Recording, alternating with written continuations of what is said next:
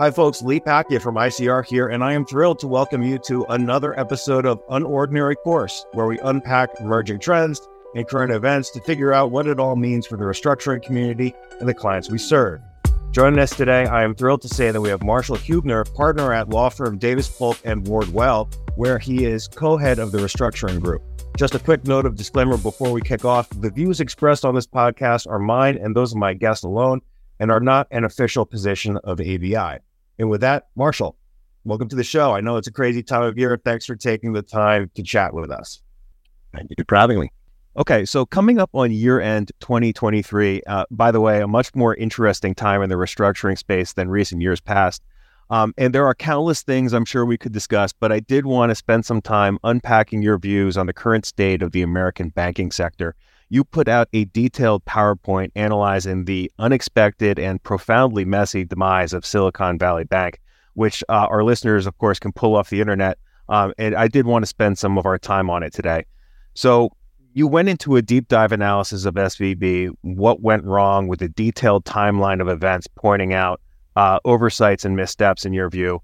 Again, I recommend everyone go check it out. It's about 42 slides and you can find it with a simple Google search. But before we get into it, I'm curious, what made you want to focus on SVB in particular? Why tell this story? This wasn't the only bank to fail around this time, right? Sure. Happy to jump in and thank you. So look, I would say this, March and April of 2023, which was also true in the last much more serious financial crisis, were really a shining moment for Davis Polk. We represented, I think, the primary party in all four of the major events of that dark era. UBS in its acquisition of Credit Suisse, the Signature Bank Bridge Bank, JPM in its acquisition of First Republic, and now we get to your question, the majority creditors of SVB's parent company, SVB Financial Group, which is now in Chapter 11. The clients that we have are among the world's biggest financial institutions. It's of record in the bankruptcy case. Well, our group has grown quite substantially even since our last filing. But many of the country's biggest banks and other institutions are in our group, and we are actually fighting in a relatively serious way with the FDIC for them to honor the promises they made to the American people and to all depositors. And so I have been, neck deep in that assignment since the bankruptcy case began, and was neck deep in SVB issues literally around the clock starting the Wednesday before, as sort of rumors of its imminent failure began to impact financial markets. Okay, so the voiceover here, as I think most of us know, but just want to make sure, is that SVB failed primarily due to concentrated risk in treasuries and long-term debt that wasn't recalibrated as rates went up. Once they realized there was a problem, management and regulators, while trying their best to put the fire out, didn't exactly project confidence to the market, and SVB experienced a bank run as customers rushed to pull deposits. The FDIC came in to run the bank, and the non-bank entities filed for Chapter 11. Marshall, is that about right? Correct me if I missed anything there. So, it's interesting. I'm a pretty positive and optimistic person by nature, but it's actually a little worse than that and a little darker than that. So SVB grew from $57 billion of deposits in 2018 to over $200 billion of deposits by 2022. And what actually happened with the management of that massively larger portfolio is really astonishing mismanagement. They held 64% of their assets in cash and held to maturity securities. They unwound and were allowed by the regulators to unwind all of their interest rate hedges in 2022. And they had no chief risk officer from April 2022 until they failed. And so what they had was a mistake that I don't even think, the most neophyte investor would make, which is, they might have had a need for cash at any time, but they put a staggering percentage of their assets into long-term bonds that were extremely sensitive to interest rate changes. And as of course we all know, because we all experienced it, there were very material interest rate changes, in 2023 in particular, which led to massive unrealized losses. And so what people, number one, to have a portfolio like that is unhedged with that type of exposure to interest rates is frankly just shocking. But then the thing that's worse is that their investor base, their depositor base, was the venture capital world. And spiking interest rates also mean radically decreased venture capital activity because they depend on cheap money for a lot of the deals that they're doing. And of course, that community is very technologically interconnected. And so it makes for an almost perfect run on the bank scenario where all of a sudden sort of your business and your business model gets a lot less sexy. Your inflows dry up, your ability to earn a return dries up, and your portfolio suffers, just a seismic decrease in its value. And so what happened was they and everybody realized what was happening to their balance sheet. So they tried to raise liquidity way too little, way too late. On March 6th, they sold a big portfolio of available for sale securities and lost almost $2 billion doing so. And that was it, because the market saw like, oh my God, they're fire selling assets. They just sold at a $2 billion loss. Isn't this company insolvent? If you just project that type of value loss onto the rest of the portfolio, on March 9th, there were $40 billion of withdrawals in one day. Oh and my by God. the evening of that night, $100 billion of withdrawals were teed up for the next day, which of course they could never honor and were seized by the regulators. Yeah, it's shocking to hear it put like that. You point out in your presentation that regulators didn't fully appreciate the extent of SVB's vulnerabilities as it grew in size and complexity. Why do you think this happened? As you note, the San Francisco Fed was in there kicking the tires 26 times between February 2018 and March 2023. So like every 60 days they were in there. I mean, how does something like this get missed? Yeah, so that's a question many people are asking. One of the things that we highlight in the very detailed deck that we posted on Davis Polk's LinkedIn account is that the government itself did two kind of postmortems, one which is called the Barr Report, which came out, frankly, pretty quickly. I think many would say too quickly, on April 28th. And that is a somewhat political document. Frankly, it blames the prior administration for sort of setting a culture and tone, while also, certainly as governmental self-evaluations go, being relatively self-critical. The second report that came out on September 25th is by the Office of the Inspector General of the Federal Reserve. It is much more self-critical/critical about the Fed's performance and does not truck with the theory that this really was caused by sort of, philosophical laxity in the prior administration. The real answer is that we rely on our bank regulators, most importantly, to do one thing, which is to make sure that our banks are safe and sound and that depositors can't lose money, right? They're not here to be profitable. They're here to make sure depositors never lose money from a regulatory perspective. And the most important, metric of that is something called CAMELS, which is an acronym: capital, asset quality, management capability, earnings, liquidity, and sensitivity to market risk. And if you think back on what I said a few minutes ago, pretty much every letter in the word CAMELS was severely subpar. And so the feeling that one definitely gets from reading these reports is that there were a lot of people walking around, at the bank issuing very small tickets and very small, need to fix this on small things, on technical things. And they just completely missed the forest for the blades of grass. It's not even the forest for the trees. There were no interest rate hedges. There was no chief risk officer. There was an outrageous concentration of risk in securities whose value gets decimated by rising interest rates. And they just missed all of that. And instead, we're working on almost peccadillos. And I think, people should just read the reports, especially the OIG report, which lays it out in a fair amount of detail.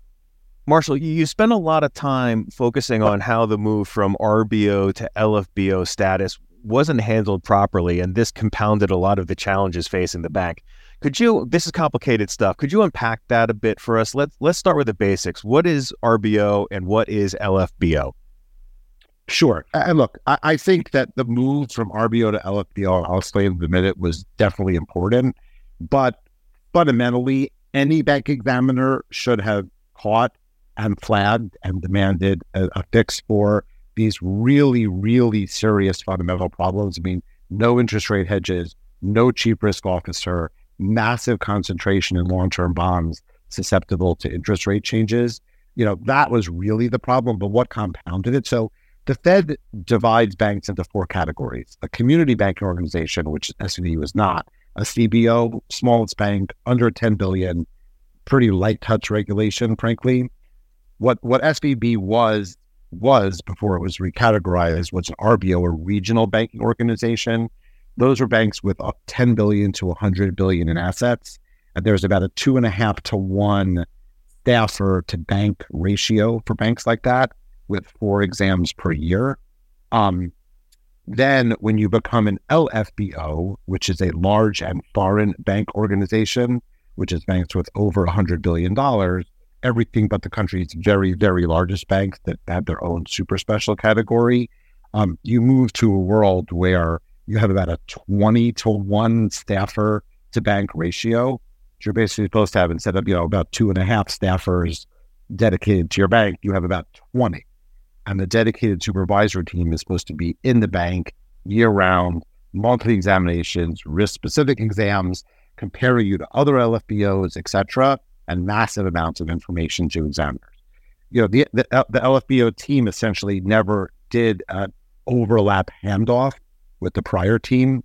So all the things that the RBO team, the very small RBO team, had identified and thought about just got sort of dropped, and they left. And then the new team just sort of entered the building and had to start to figure it out. And frankly, the LFBO status change happened much too late because, as I mentioned at the outset, they already had over $200 billion of assets by the time they failed, and they had well over $100 billion for a while. And so it was a combination of, just upgrading them too little, too late with no handoff, which further exacerbated the fact that the really life and death issues for the bank had been missed and essentially continued to not be addressed. Sounds like mistakes were made. Looking back at this episode, there are numerous examples of communications issues hampering the company's and the government's response. Most notably, from my vantage point, was in the Chapter 11 case where someone representing the FDIC had to walk back statements on whether the deposits at SVB FG were insured or not, attributed to Treasury Secretary Janet Yellen. This uncertainty over the basics, to me, is really incredible. How do you view this disconnect? Was this a matter of comms teams and legal advisors not being on the same page, or does it speak to a larger issue? Again, I'm just shocked that there was so much uncertainty over one of the more basic central questions regarding a bank failure. Yeah, so it's actually much more serious than that. I don't actually think it's a communication failure at all. I think it's a very serious attempt improperly to change the government's position from what they told the entire country again and again, and what actually kept us from having a run on our bank system. So, when the federal government, first addressed the SVB situation, they at first did something called the DNB. I'll spare the acronyms, but from Friday to Sunday rather, depositors were told you're only getting the $250,000, and the rest, we'll talk about it later. You'll get receivership certificates, maybe you'll get an advanced dividend. That was very, very poorly received by the market, and there was immediate massive fear about a total failure of many of our regional banks, and many bank stocks were actually halted from trading because the fear was so serious. Many people, by now they may have forgotten, but for a few months, I think everybody knows where they were on Friday, March 10th. First Republic, PacWest Bancorp, Signature Bank, lots of banks were seeing massive outflows as everybody was running to the country's very largest banks as sort of a bastion of security. On Sunday afternoon, having realized that we were headed to a very scary place, the regulators radically switched direction, and the Secretary of the Treasury, along with the FDIC and the Fed, announced that the systemic risk exception provided for under federal legislation in the wake of the last crisis had been invoked, and that all depositors of Silicon Valley Bank were going to be paid in full and would all have full access to their money on Monday morning. And that was repeated endlessly in every possible setting by Secretary Yellen, by the Vice Chair of Supervision, Michael Barr, by Acting Controller of the Currency, Michael Hsu, by the Chairman of the FDIC, Martin Gruenberger. They went to Congress multiple times and repeated again and again, like, everybody stay calm, it's all okay, all depositors of SVB are safe. They also told that to the bankruptcy court, both orally and in writing, early in the case, because it was relevant to things going on in the bankruptcy, including, ironically, sort of an objection by the Department of Justice about, is SVB's money safe? And is SVB Financial, the parent company, the debtor, is their money safe? And the FDIC stood up and said, absolutely, it's net of any set-off claims, it's backed by the full faith and credit of the United States. So just like they had told Congress multiple times and the American people, we are a depositor and our money is 100% good, but for any set-off claims, which none of which, by the way, have even as of now in late December ever been articulated. Then essentially what I think happened, we don't know yet because it's all in discovery and it's going to be litigated. They got kind of buyer's remorse and said, boy, we saved the banking system, we averted the crisis. Now let's see if we can retroactively amend our promise to the world and to Congress and to the American public and lower the price tag. So what they're saying now, which is really pretty shocking, candidly, is, oh, no, when we told the country and Congress and everyone again and again, all depositors are safe, all depositors will be paid, all depositors have full access to their deposit accounts, what we really meant was the FDIC has the discretion in its sole and absolute judgment to decide which depositors to pay and which depositors not to pay. And we just spoke more broadly to calm the markets, which is really amazing because what they're basically saying is, we didn't mean it. You shouldn't have believed us. It's not a bankable promise. And now we're going to pick some depositors and decide not to pay them. And the reason that's so radical, of course, I think is obvious, which is what happens in the next crisis when they say, hey, people at, Bank of X, you don't need to withdraw your money. It's totally safe. All deposits will be honored. And someone says, well, remember what they did last time? They said that, but then a few months later, to get out of honoring some of the deposits, they said, oh, you didn't see the disclaimer on our website or in the press release that nothing we say can be relied upon. If we can't trust the federal government, how is the federal government going to solve and forfend and mitigate future bank runs and financial crises? So it's really very serious, both as a citizen and as a lawyer who happens to represent 30 of the world's biggest financial institutions, trying to just get what the government promised them and America and Congress when they invoked the systemic risk exception back in March 2023. Yeah, I think everyone listening to this podcast can understand that we're talking about something elemental or foundational to American society here. Zooming out, we have a situation where a number of entities fell down and failed in terms of what they were supposed to do in this situation. It doesn't feel like the last chapter, as you said, in this story has been written. That said, where do we go from here? Do you expect anything meaningful on the regulatory front to change going forward? It feels like this is something that needs to be addressed. Yeah, so, it's interesting. I guess I'll start writ small and then maybe get a little bit larger, right? First of all, we heard a lot at the beginning of the case that, maybe the parent company is economically liable to support the bank because there's a thing called the source of strength doctrine. Well, what the statute actually says, it was put in place in 2010 after the last crisis, was the appropriate federal banking agency for a bank holding company or savings and loan holding company shall require the bank holding company or savings loan holding company to serve as a source of financial strength for any subsidiary, ... So the obligation was actually on the government. The law required the government to cause the parent company to be a source of strength where necessary, and they never did that. That was another example of failure. They actually months earlier, shored up the bank, including by asking more of the parent company. None of this would have happened. So, they're the ones who did not comply with the law. Second, the statute also says no later than 1 year after the transfer date, which is a long time ago, 13 years ago, the appropriate bank agencies shall jointly issue final rules. The number of final rules that have been issued after 13 years is 0. We don't actually need more legislation. We just needed the regulators to actually do the job that they were supposed to do. They had all the tools, and they should have had the visibility.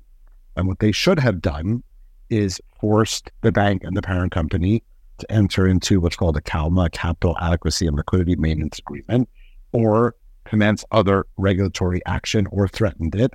And then the bank would have had to fix itself by getting interest rate hedges or diversifying its asset base or having a risk officer or having the parent company, act sooner or raise capital or guarantee it. And so they just didn't do the job. It was not the absence of a tool. It was the absence of the tool being wielded by the entity that was supposed to. Might there be new legislation? Sure. Because politically, it's much easier to say, if only we'd had the right tools, this wouldn't have happened. But fundamentally, Davis Polk is not of the view that that is the correct analytic. Just like after the last crisis, they put in place the source of strength doctrine and required that there be rules issued within a year.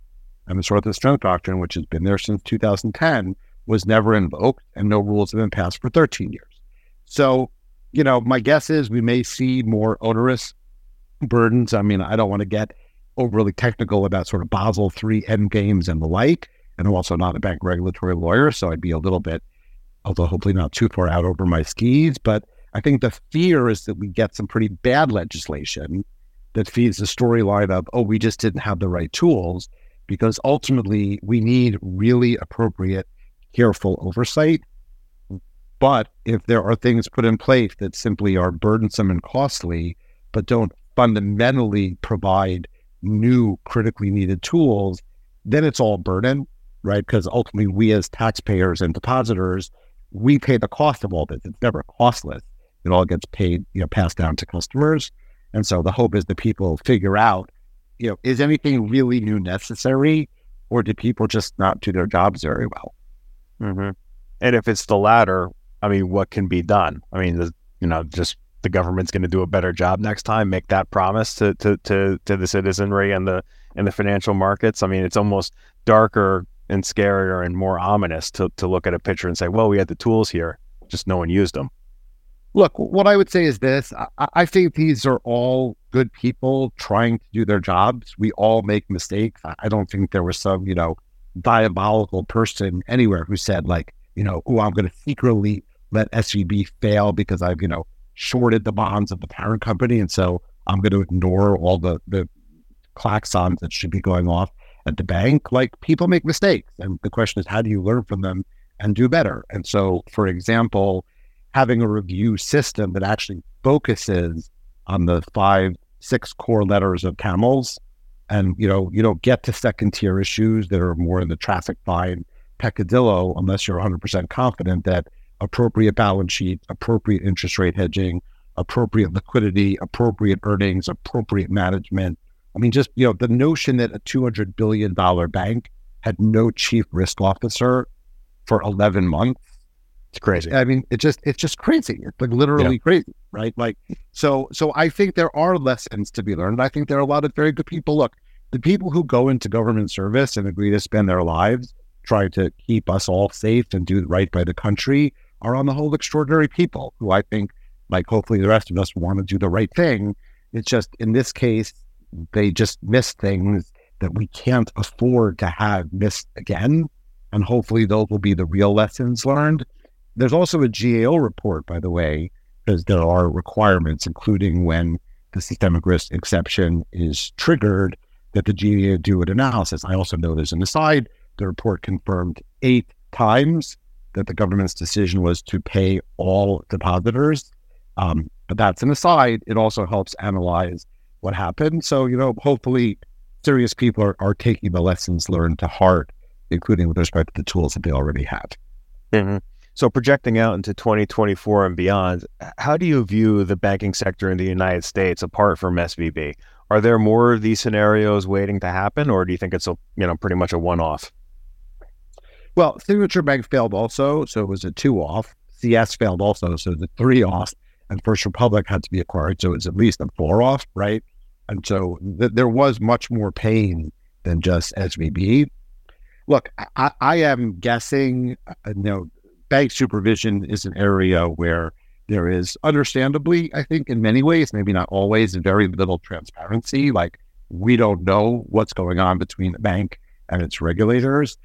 But I have to imagine that the lessons actually learned by what caused the failure of multiple banks and almost tipped us back to, at least 2008, 2009, and maybe worse, are being taken very, very seriously by both state and federal bank regulators. And I have to believe that, these set of risks are now being looked at in a much more focused way. Because again, the tools are there, right? Capital, asset quality, management capability, earnings, liquidity, and sensitivity to market risk are literally what sunk the banks and are literally the Fed's primary concerns. And so I'm guessing that they're a lot more focused on them now than they were at SVB.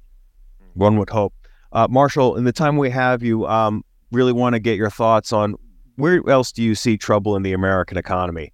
What areas are going to keep, restructuring pros busy? Tell me we're going to be busy next year.